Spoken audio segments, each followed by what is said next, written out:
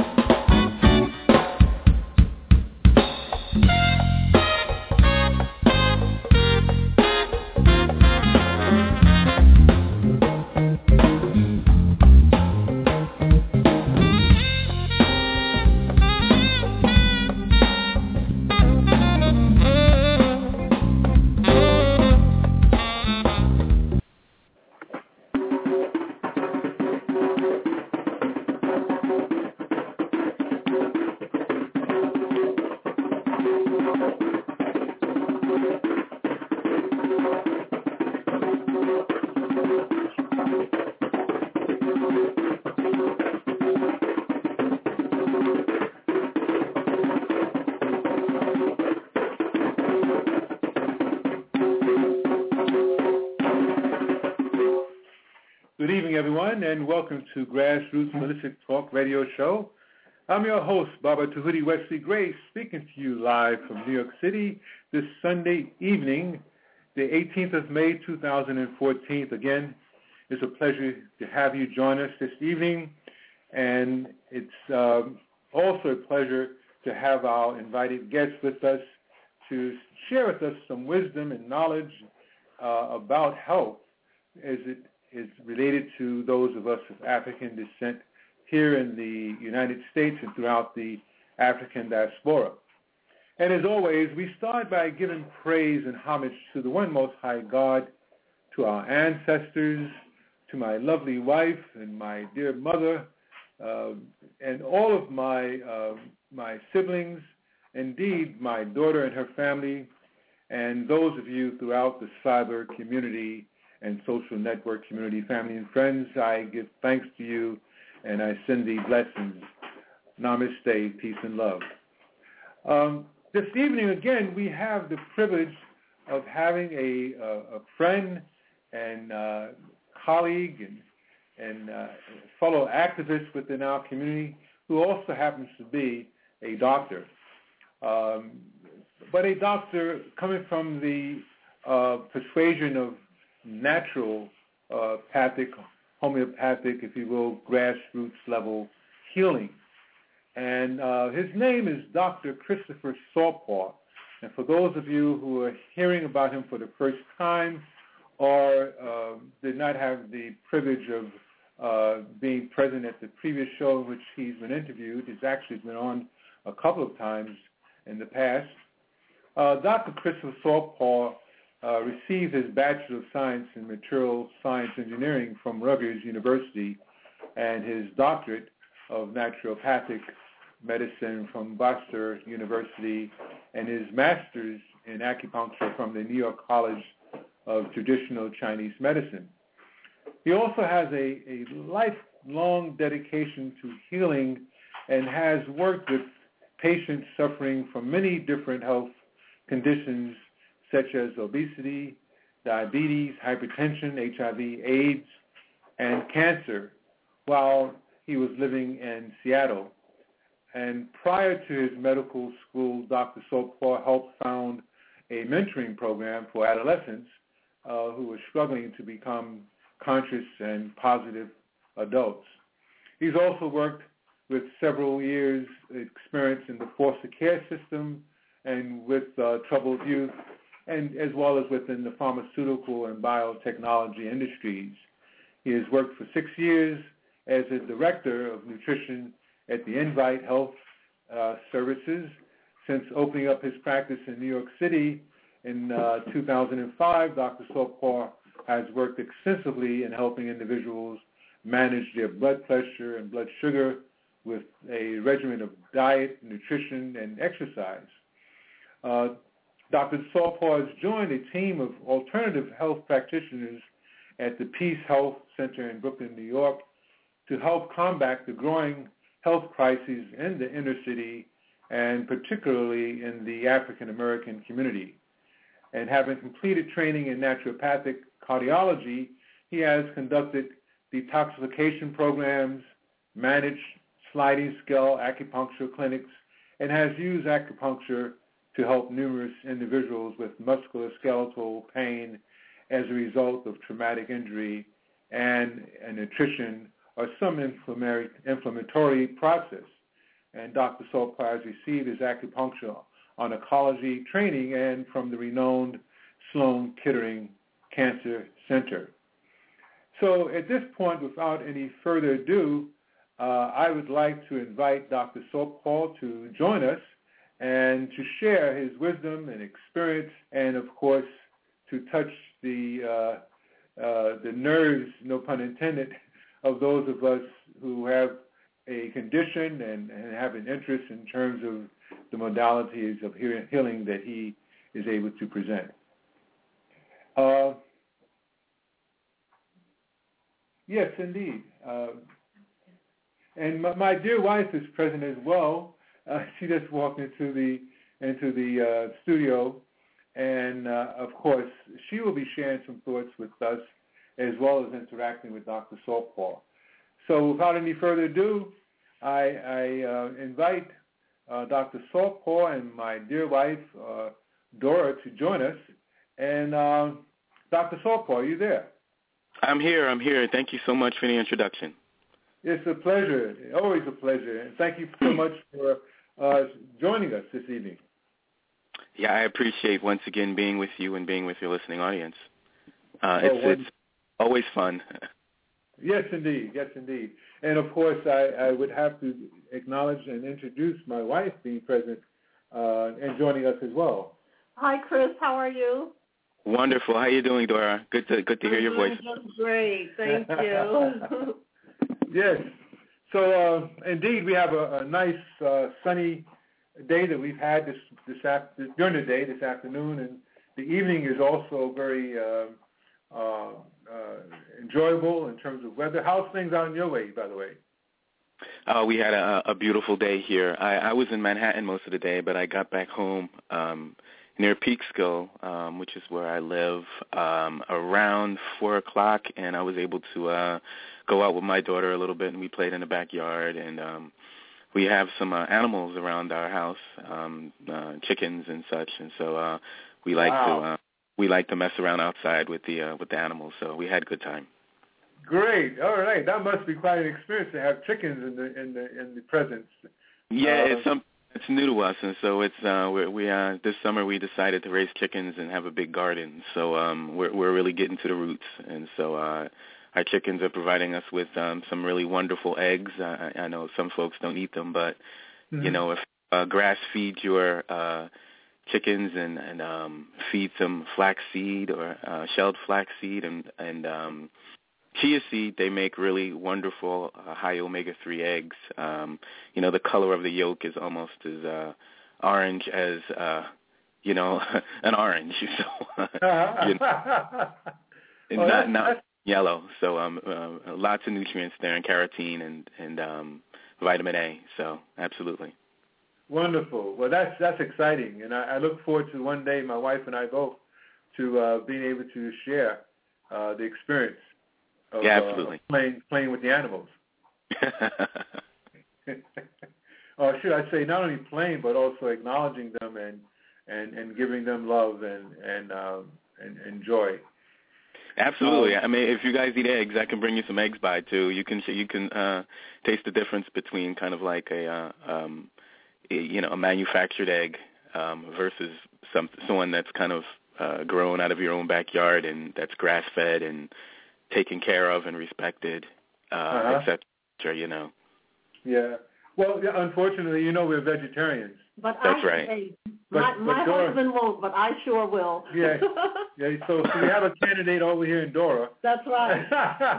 He does his thing, I do mine. Right. Yeah, but that's great, though, Chris, that you are taking part of the paradigm shift, if you will, and going back to the traditions that have proven to be very healthy and successful in terms of self-sustaining, our food source. Yeah, absolutely. There's so much more we need to learn, and that I need to learn, and it seems like the more and more I learn and hear about how our food has been damaged and manufactured and prefabricated and genetically modified and pesticided, the more I'm motivated to do this. And so I think that I'm going to be doing this a lot more. I honestly think it's probably one of the only ways that you can get like a good, healthy produce and not like, kill your wallet doing it. So, I'm just trying, I think, what a lot of people are doing, Mm-hmm. And as you're speaking, I smell another show. Absolutely. Absolutely. You can teach me a lot in terms of your growing your produce. That's something I'm learning so much. I just love it. It's my second year doing a garden and my first with chickens, and so I don't know what I'm going to grow to next year. We don't have much property, and I think the neighbors are already mad enough about the chickens. But next year we see what we do. Tell me, do you have a rooster, or is that something that's out of the picture? No, we have 3 chickens, and okay. No, we don't have a rooster.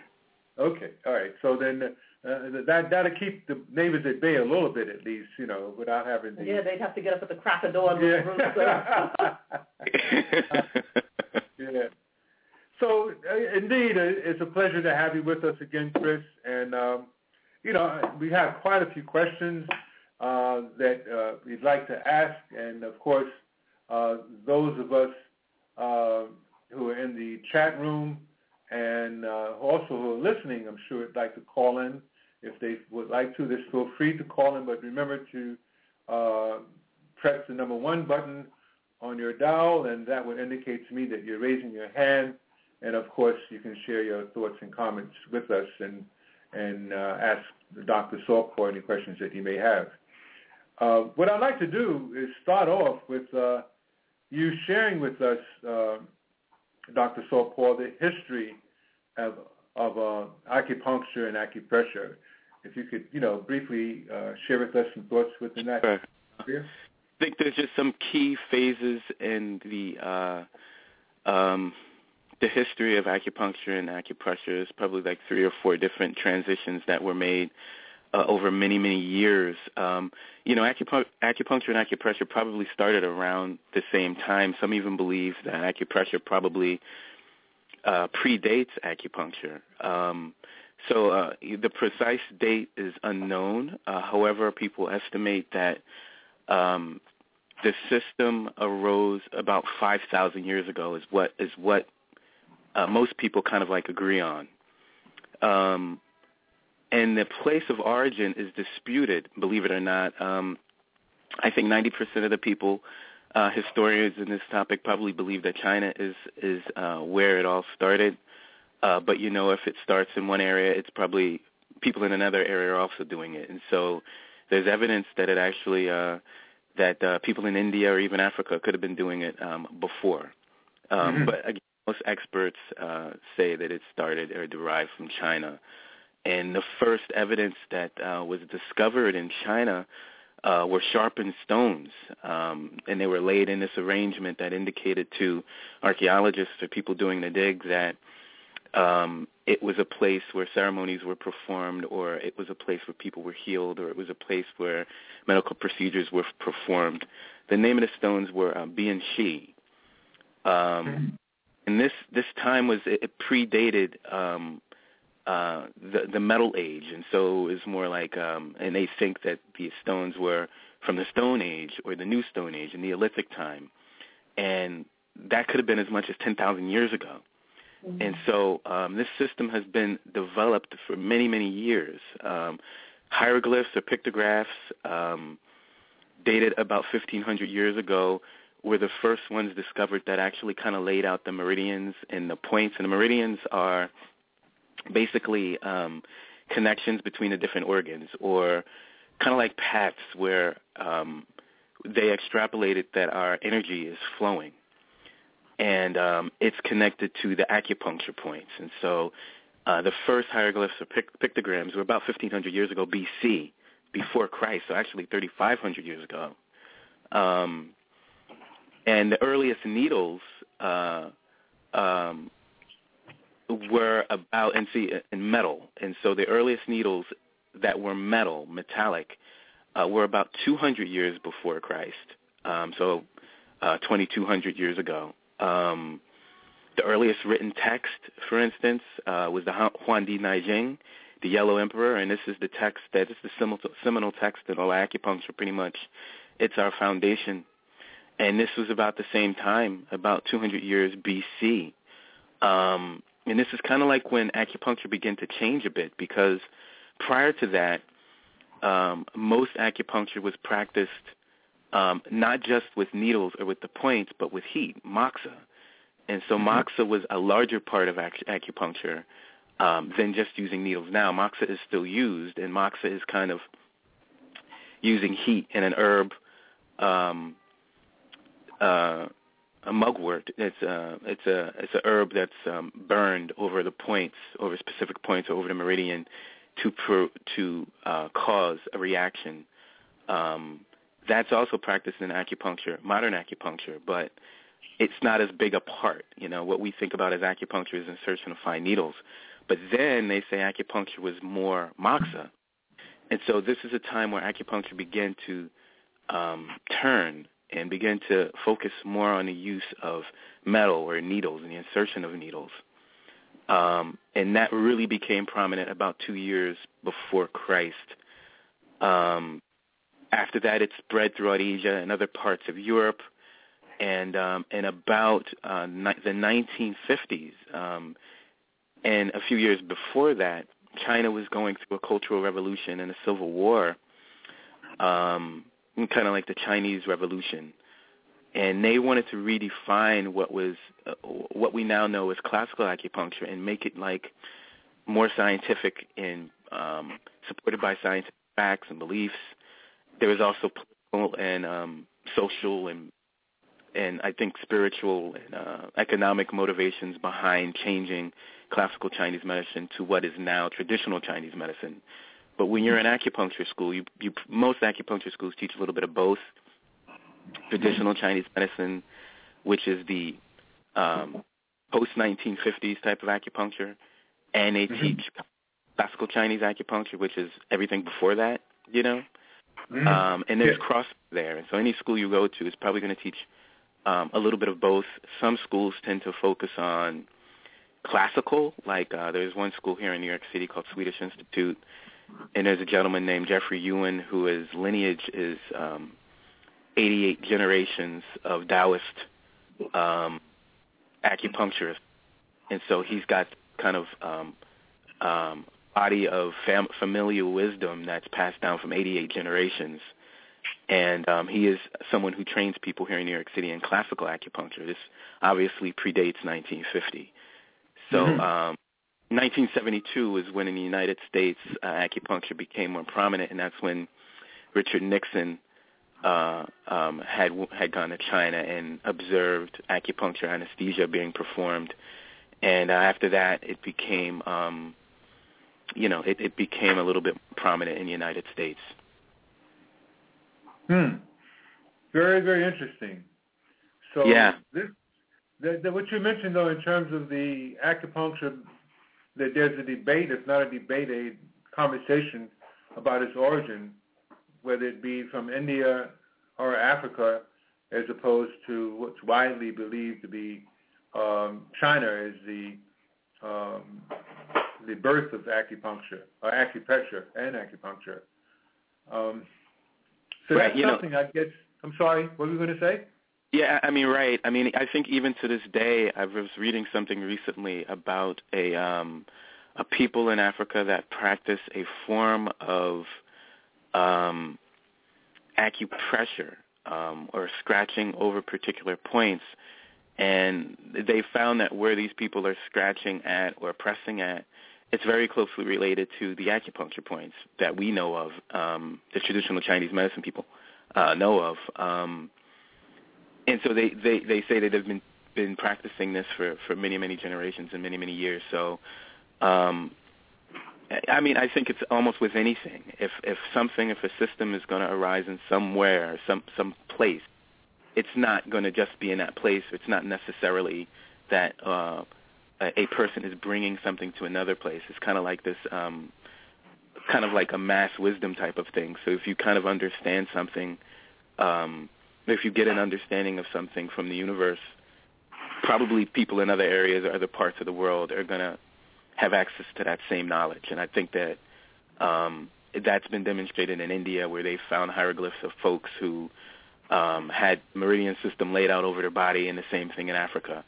We don't know who came first. I don't really know if it matters. I think probably what happened is that similar systems were practiced in many different places around the same time, but it's in China that the system kind of developed and became what it is today. Because it really doesn't, I mean, there's a part of Ayurvedic medicine that has, they say that has connections to meridians and acupuncture points, but it's not widely practiced like it is in China. And Ayurvedic medicine is supposed to be much older than Chinese medicine. So, yeah, that's kind of the history there. Right. Without getting into the politics of it and the nationalistic orientation, it would appear, and this is my next question also, but we can segue into that, but it seemed that those of us, particularly of African descent, are, if not as much as it was years ago, have a certain bias that things that are not really proven to be mainstream, as it were, European-oriented / Western-oriented, that they pull from that, or can't be persuaded to embrace, say, for instance, something that comes from China or India and indeed Africa. And I think right now we have those of our community who say, once you say this came from Africa, they may want to gravitate to it more readily. And so the debate can go on in terms of the origin of acupuncture and acupressure, but I think that if there was someone to say that, hey, we can prove empirically as well as, from a scientific and historical level that it originated within from Africa, that might have somewhat of a mass appeal amongst those of us of African descent. But be as it be, though, I think many people in our communities, from whatever persuasion and orientation, are beginning to realize that holistic and naturopathic medicine has to be recognized as a positive alternative. And I think that we're now at the precipice, if you will, of this beginning to become widespread and widely accepted. So, again, you being one who's practicing, you're a master acupuncturist and a naturopathic doctor, that you're, in a sense, being a pioneer. And I applaud that. Which brings me to this question about the month of May. This May being designated as a Natural Mental Health Month. Could you please tell those of us who are listening, especially from the African American community and those who are living throughout the African diaspora, how can they benefit from the treatment of acupuncture and naturopathic medicine? I think that they can benefit in many ways, even beyond what we know about mental health. Like one of the first studies done on acupuncture here in the United States was on depression. And 34 females were diagnosed with depression. And I mean, when I say diagnosed with depression, they met all the criteria or most of the criteria for being diagnosed as depressed. They split them apart in 3 groups. The first group received acupuncture specifically tailored to their depression. The second group received a general acupuncture treatment that wasn't very specific to depression. And the third group, they just didn't even get treatment. Basically, what the study found was more than 50% of the participants who were from the tailored acupuncture treatment group had a significant reduction in their symptoms. Compared with the other groups, it really didn't help that much. And so that was like one of the first studies that really kind of tuned Americans into how this could help. And so certainly I would say that depression and stress and a lot of psycho-emotional issues impact our community for various different reasons, whether or not it's related to just the what African Americans have to face on a day-to-day basis, the stresses of being black in this society, and those day-to-day pressures. I think acupuncture can definitely benefit us in many different ways. Yes. Well, that's something that we look forward to being able to spread the word and to be a positive influence of this happening as being as a normal practice for becoming healthy and getting rid of the whatever diseases and illnesses that may be prevalent within our family and community. What is the difference, Doctor, between the two, that being acupuncture and acupressure? Could you share that insight? Yeah, sure. So obviously acupuncture is the insertion of really fine needles into specific points on the body. The points lie over meridians. Sometimes they're outside of the meridians, whereas acupressure is just using pressure applied by one's hand or by an instrument, if you will. It involves the fingers and in some cases the toes. Some people tend to use their toes with acupressure. And the key here is that you want to focus on points on the surface of the skin to stimulate the body's natural ability to heal itself. Pressing on the points, like inserting needles into the points, is supposed to help relieve tension in muscles. It's supposed to promote the circulation of blood and the chi, the energy, to help it helps to stimulate the healing process. And so I think that acupuncture and acupressure are quite alike. In fact, acupressure is referred to as needleless acupuncture because both forms of healing use the same points to achieve the desired results. Okay. Yeah. Interesting. So in other words, one can obtain the same benefits, residual benefits from acupuncture as well as acupressure. For the most part, yeah. I think that there may be some, there's probably more information conducted on acupuncture versus acupressure, in that scientists have been trying to prove the mechanism behind acupuncture for a longer time than acupressure. And so we know certain things happen when we insert needles, like opioids are secreted or endorphins are secreted. I'm not sure if that same effect happens with acupressure, but I think that it does. I think that if you want to compare the mechanism of action of any other healing modality, you may compare acupressure with massage therapy in its mechanism to heal, in that it's going to help to reduce tension, which if you're reducing stress, you're not secreting as much cortisol, and that has an impact on your immune system. That has an impact on your general well-being also. And I think acupressure would have that kind of mechanism of action. So I think that's not well studied or well elucidated, but neither is it with acupressure. So I think that there may be a little bit of difference there is what I'm saying, but other than that, I feel like they're pretty much the same. You're using the same points. You're following the same meridians. You would use the same diagnosis to choose which points to put the pressure over in acupressure. So, yeah, you would look at a person's tongue. You would feel their pulse. So it's basically the same system. Okay. All right. So that's the next question that I would have, though, is, there are many books and YouTube videos and such that teach and give instructions on acupuncture as well as acupressure. More so with acupressure, I've noticed, and I have a few books of my own that I own, my wife and I both. But common sense would tell you that one should not use or attempt to treat oneself or anyone with acupuncture treatment, primarily because of the dangers of infection and other possible internal negative results. However, it seems, Chris, that many feel that acupressure is not as risky given the nature of it being non-invasive to the body tissue. Would you please share your thoughts on this matter? I would agree that it's not as risky, but I believe that there are risks when you're doing acupressure. So if you want to use massage therapy as the model, because when you're going to school for massage therapy, you're taught that if you put pressure over a certain place, it can lead to bruising and discomfort.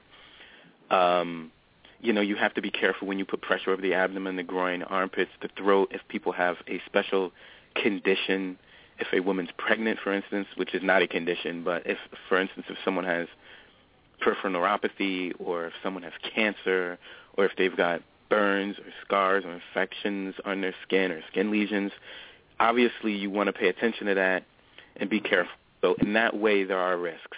But I would definitely say that it is far less risky than inserting a needle through someone's skin, and that I think that you probably need to have a better understanding of anatomy in that way, of structures lying beneath the surface of the skin, and how to manage situations where there's bleeding, or if you've pricked a nerve, or if you've pricked a blood vessel. And so I can definitely see that there's probably more risk there. This is why I think that even with acupressure, you want to go to someone who's at least taken up on themselves to study. You want to maybe go to someone licensed, or go to someone who is well-read, or has had a teacher or something like that. Because, again, there are risks. When people practice massage therapy, they got to go to school for like 3 years and study anatomy and physiology, because, if you don't know better than to stay away from someone's leg who has a blood clot in their leg, if you don't know not to do that, then you can be massaging over somebody's leg and dislodge a blood clot and cause them to have a stroke. That's why some kind of medical wisdom or some kind of medical training is necessary in that respect. Wow, that's interesting. Very interesting. Dora would like to ask you a question. She has some thoughts that she'd like to share. Sure. I had a couple of questions. One concerning diabetes, of course, because that's my thing, and the other as far as autism. And I was wondering, I know this is supposed to be National Autism Month, and right. I was wondering, since acupuncture assists very much with depression and moods and things like that, is it used to treat autism? Yeah. So I would have to back up. First, I would have to say that the problem with autism is that oftentimes, you're treating children. And so I think that there's a bigger issue with whether or not an acupuncturist would want to treat a child. And sometimes we're fine with treating a child, but, would a child like to have needles pressed into them?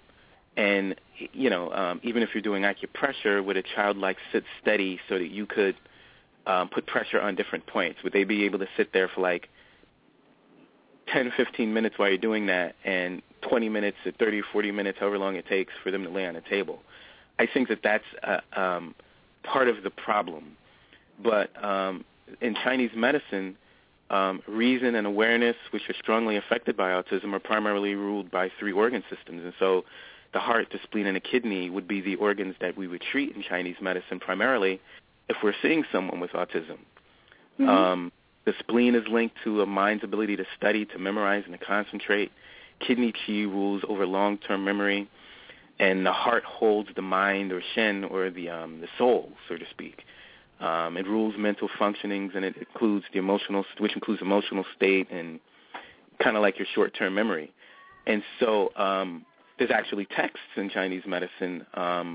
One is written by Mary Sissy, I think her name is. I can't really remember her last name, but I believe the name of the text is Chinese Medicine and Autism, and it's for parents, teachers, and physicians. And she talks about a mechanism behind how to treat autism with Chinese medicine. And so it's well studied from a Chinese medicine perspective. And also there's studies, academic studies. There's research studies on, for instance, children who received children with childhood autism had received acupuncture treatments. And what happened was they took this group of, I believe it was like 50 kids with autism, and they did scans of their brain, SPECT scans of their brain, which were able to show different regions of their brain and different lesions in their brain, and the lesions were associated with their autism. And they showed those scans before and after an acupuncture treatment was done.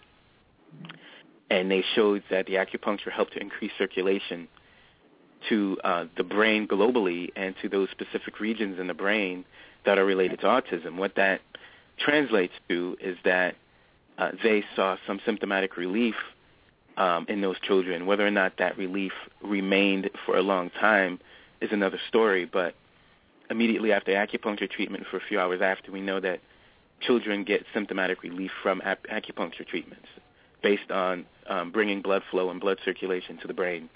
So absolutely, acupuncture could be used that way, and it has been studied, and its mechanism has been elucidated from a Chinese medicine perspective, and it's talked about or studied scientifically. But to get a child to, I've tried to treat children, and to get a child to just sit for a long time and allow you to put needles into them, it's a bit tricky, as you can imagine. So in my practice, I've had the opportunity to treat a few children before, and, you have some children who would sit steady for a treatment and not run out the room, and you have some kids that as soon as you take out a needle, they're going to jump off the table and run out the room. So that's awesome, though, because one of my coworkers has an autistic son, and I was thinking of her because something told me that I bet, I didn't know, but I said I bet, that acupuncture could probably help her son. But knowing him, I haven't met him in person, but I've interacted with him over the phone a little bit. He's functional. Mm-hmm. But I don't think, and his name is Christopher, and I don't think he would sit still. But see, there's certainly a process to that, right? And so maybe your first session you would show Chris the needles. The second session, maybe we'll put one needle in. The third session, maybe, we do some acupressure with acupuncture. The fourth session, maybe we use a few more needles. So, I think in that way, I can see it working, and that's what they actually teach you to. That's how they teach you to kind of work with this population of people, in that there is definitely a way that you have to kind of orient your treatment so that they're going to get some benefit, and so that they're not going to run out the room. And so that's a big deal when you're seeing this population of people. Okay, great. Well, my other question was about diabetes. So can the needles be put into the meridian that leads to the pancreas and just like, can you work with me with that? I'm just wondering. A few things there, right? And so first of all, I think that when you're dealing with someone who has diabetes, you have to kind of think about like their system or the health of their nervous system and the health of their skin. So if they've got like peripheral neuropathy, or if they've got lesions on their skin because they've got pressure sores, and their skin's debriding or breaking down because their blood sugar's been so high, then you have to be more careful about putting a needle in someone's skin or even doing acupressure, right? Because if someone has peripheral neuropathy or if they've got wounds or lesions on their skin, that's something that we would want to stay away from. But certainly, you would look at someone's tongue and you would look at their pulse and you would get a sense of, in Chinese medicine terms, what is dysfunctioning, and you would allow your Chinese medicine diagnosis to lead you to where you would put those points. And so for a lot of times when you see people who have diabetes, you would look at their tongue and you would see a tongue that's a bit swollen and perhaps a little pale. And most of the time it's like a spleen qi deficiency, a spleen yang deficiency, and you would treat it as such. And so I think the spleen is very much the functions of the spleen. You could a lot of ways, if you can do this, you can connect them to how these pancreas functions, and that the spleen is the organ that really helps you to assimilate your nutrients. But acupuncture and studies have been found to help people with diabetes improve their ability to metabolize and use sugar. It helps your lipids, so it can help your cholesterol. It can help your triglycerides primarily. It helps to restore the functions of your peripheral nerves. So the nerves that are mostly affected when your blood sugar is high are those nerves that are kind of like in your nerve endings, like your feet and your hands and your toes and your fingers. Mm-hmm. And so acupuncture can help in that way restore the functioning of those nerves. And actually a study was performed by Chinese scientists to explore the mechanism of acupuncture. They found that opioid release and releasing endorphins help people decrease pain who had peripheral neuropathy. And this happened, I think, within 3 treatments. They were able to get some benefit from it. And so there's many studies that help and prove that acupuncture actually works, and even helping to helping people to manage their blood sugar better.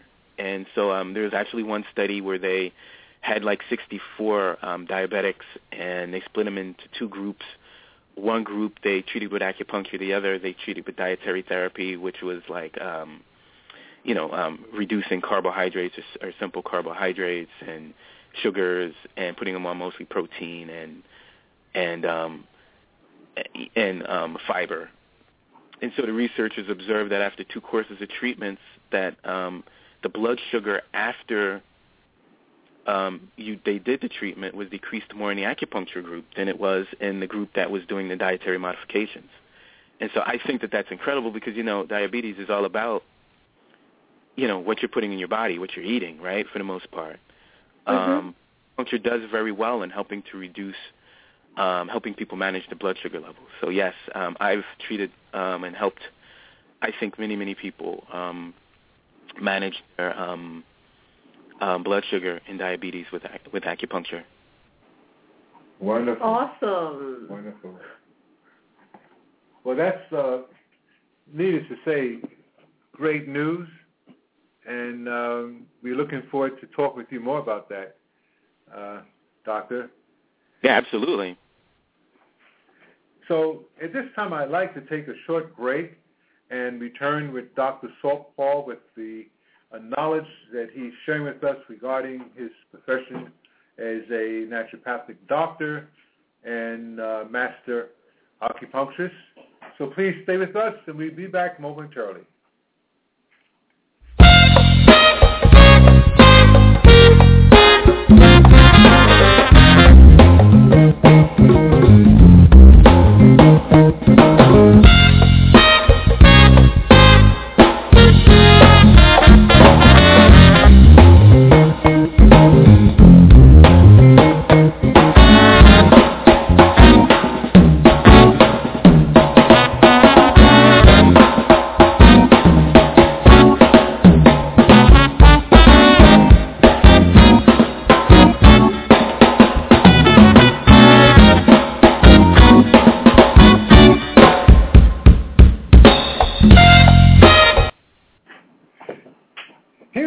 That many celebrities and professional athletes or raving about. It's called Chia Vita, and it's a unique blend of premium exotic fruits and botanicals like the acai berry, which is called the wine of the Amazon, and yerba mate tea, which is like a green tea, and it's called the beverage of the gods. They're both from the Brazilian rainforest, which is the national drink of 4 South American countries. This drink is designed to enhance whole body wellness, to bolster the immune system, to quickly increase energy, and to support weight management by boosting metabolism and controlling appetite as it assists in leveling one's blood sugar, just to mention a few of its benefits. Within minutes of drinking just 1 or 2 ounces, Chia Vita delivers a surge of smooth, sustained energy that lasts for hours, not minutes. Along with greater mental clarity and focus and a feeling of calmness and well-being, Chia Vita is an energy surge without the sugar rush, without the jitters, and without the crash and burn or harmful side effects that many other products can produce. Chia Vita is an all-natural, delicious, functional health beverage that most people feel results from the very first time that they try it, and subsequently they want to drink it over and over again.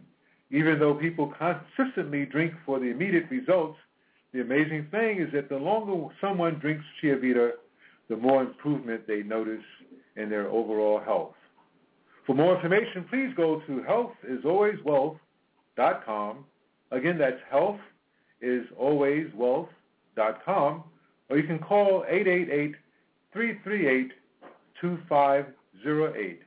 Again, that's 888-338-2508.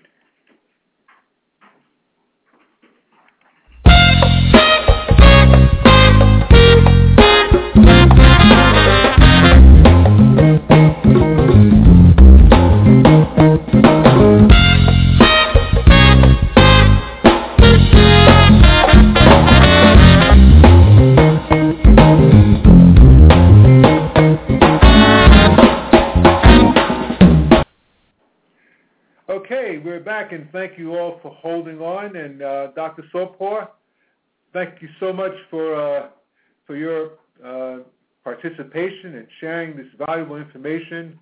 And we really appreciate you being with us this evening. I am so enjoying being here, and I really appreciate the opportunity once again to share with your listening audience. So again, thank you so much. You're so welcome. So we're winding down towards the end of the show, and I have a few more questions that I have that may be of interest, may be shared interest with the listening audience. And I'm so happy that Dora got an opportunity to share her thoughts and ask you a few questions. And I wanted to know, honey, do you have any other questions that you'd like to ask? Oh, I have tons of questions for future shows. I would end up monopolizing the time, and I don't want to do that. Absolutely. Okay, well, we're looking forward to that. But again, Doctor, a few of the questions that I have that I think would be of utmost interest. One is dealing with something that's very prevalent within our community as well as others, and that is amongst us elders. Those of us who are challenged with dementia and Alzheimer's and so forth.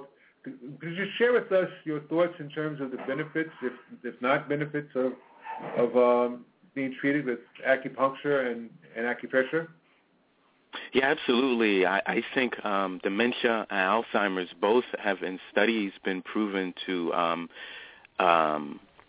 improve symptoms or have improved symptoms if you're getting acupuncture done. And so there's a specific type of dementia that's caused by damaged blood vessels. And so if you have a damaged blood vessel, the circulation to your brain and throughout your body, but particularly through your brain is what we're talking about with strokes, could cause deprivation of oxygen and nutrients to that brain.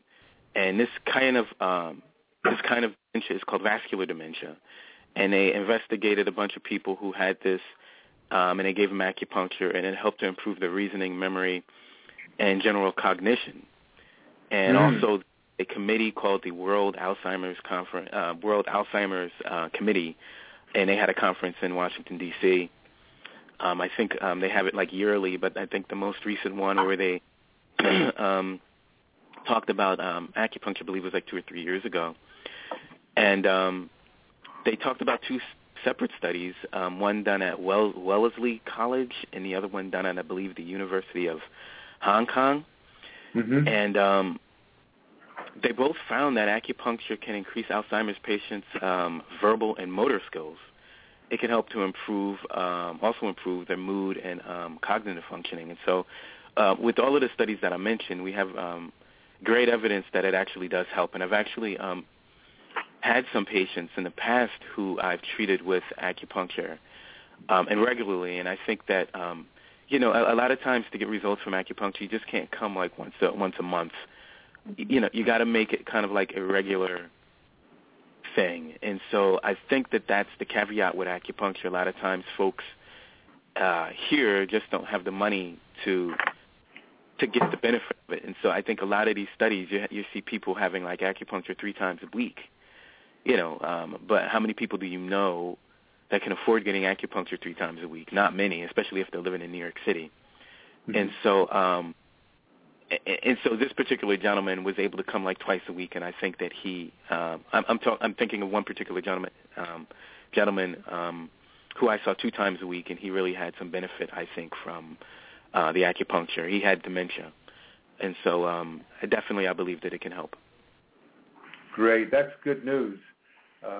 Primarily because our mother, Dora, why don't you share with him? Well, my mom had a stroke in 2000, and for the longest, and they have her diagnosed now as that she has dementia, and for the longest, she didn't know who I was, and it was just a really bad scene. But the good news is she's 91 years old now, and she's feeling a lot better. And each time we go and see her, her memory is coming back and her speech and everything, because she basically lost the right side of her body and her speech. Wow, and she's 91 and she's still recovering like that. That's amazing. She's still recovering, Chris, because even though, we went to see her last week for Mother's Day, and I was shocked. I said to her, Mommy, I'm going to wipe your eyes for you. And normally, she'll just say whatever, and, you do whatever you need to do.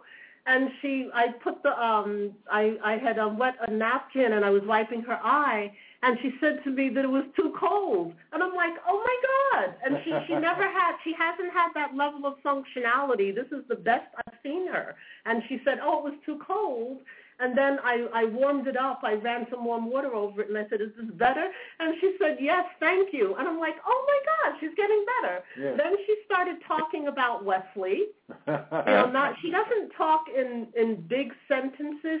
She talks in small sentences now, but she's I hope she's saying nice things.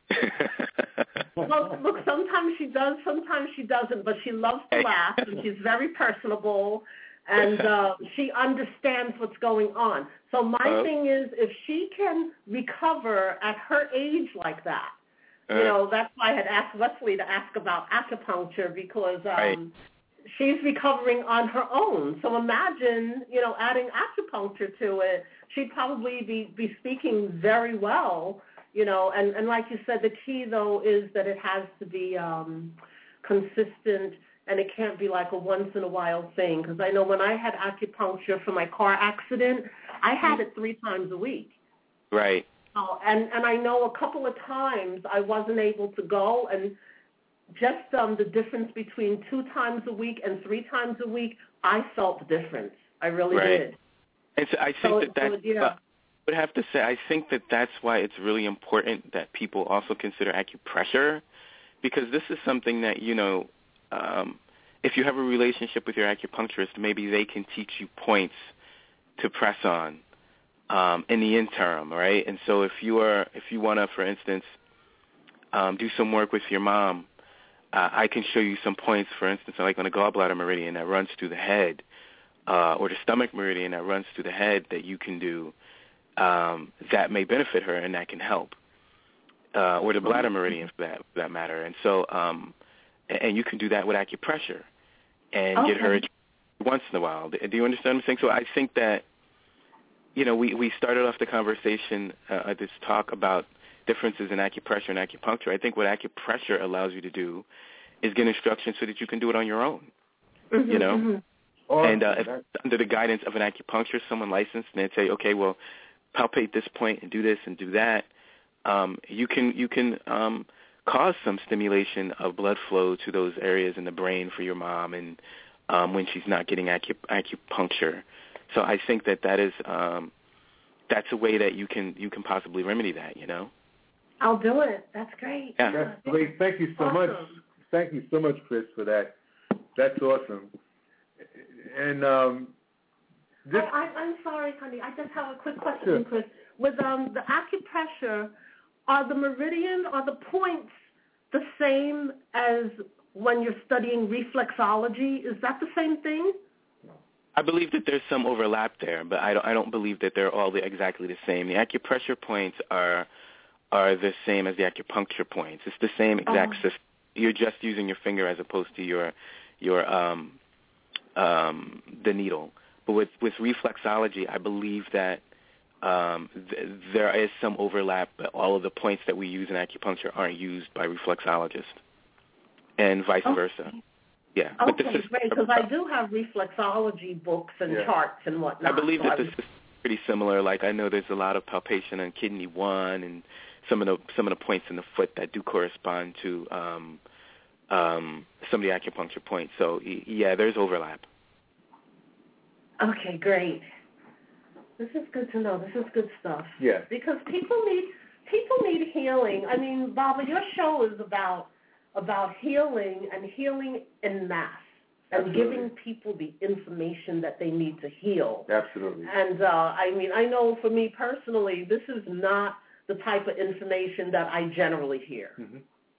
Everyone is really tuned into Western medicine, and they, I just think people in general here in the States, they're just not aware. Mm-hmm. They're not aware. So this is all about raising awareness and really getting people to, you don't want to tell anybody what to do. You don't want to tell anybody to change their habits or whatever. Mm-hmm. But I think that if people had the information, they could at least make a comparison and make educated decisions about their health for themselves and their families. Absolutely.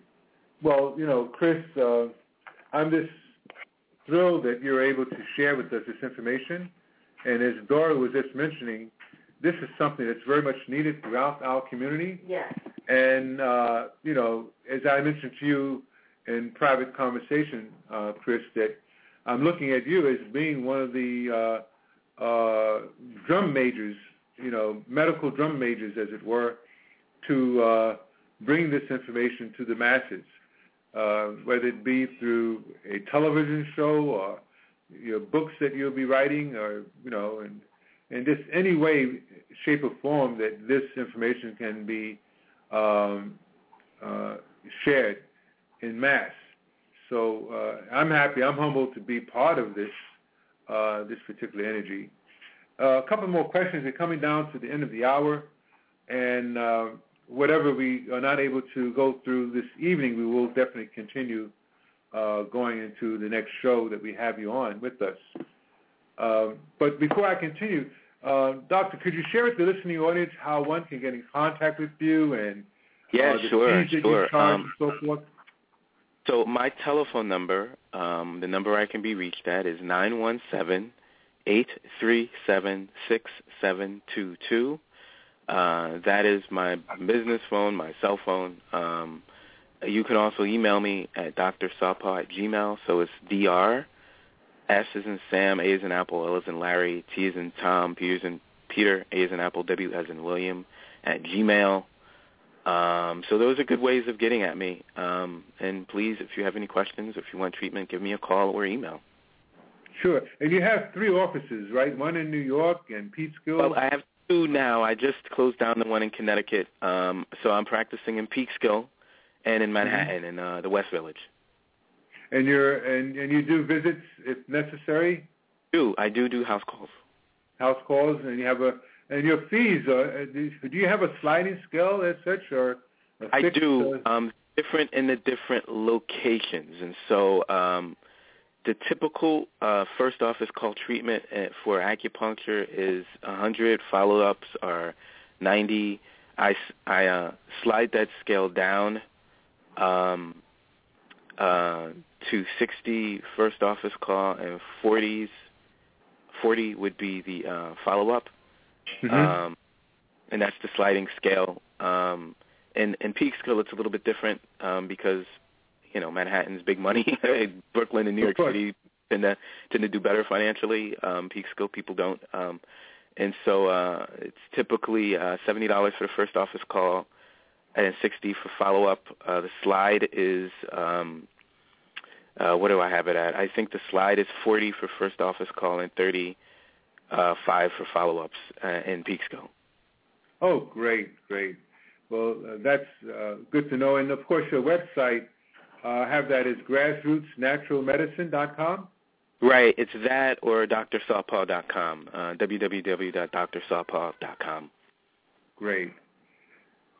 Well, again, we would have to talk for another year or more to cover all the information that would be germane to our community having access to this esoteric information, which will cease to be esoteric as we move forward, in the sharing of information from doctors such as yourself, Chris. I'm looking forward to you coming on again soon, and hopefully we can make this a regular experience. We will definitely share with the listening audience, the nature of that determination. And are there any other thoughts that you'd like to share with us for the remaining few minutes that we have, Doctor? Well, we've covered a lot. I would just have to say again that I think that, if the conversation here is about acupuncture, I think that it typically works best when a person is getting treatment regularly, and so that's when they conduct all of the studies. They're usually seeing people 3 times a week, and there's ways around that. There's ways that you can manage that if you can't afford it. Even I think for the sliding scale to offer some people is expensive, but some folks offer community acupuncture. I'm working on doing a community acupuncture clinic, which is chair acupuncture in a community of people. So you may have 10 people in a room receiving acupuncture at the same time, sitting in different chairs.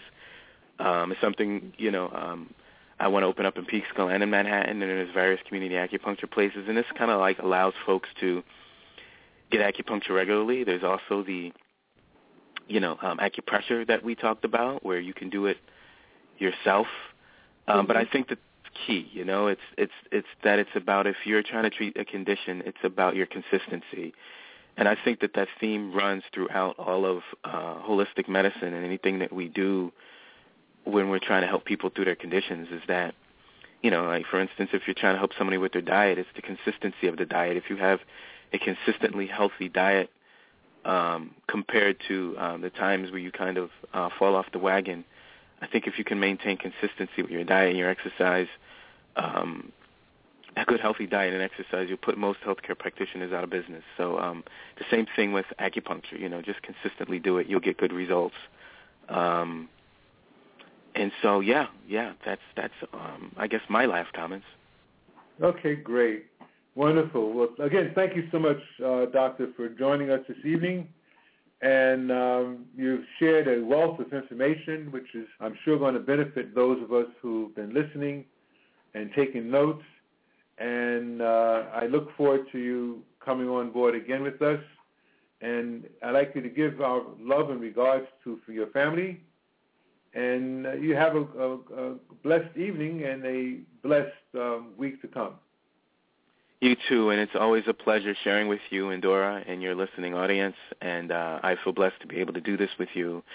And I'm even more excited about working more with you and, on different various projects in this radio show. So it's great. Thank you so much for the opportunity.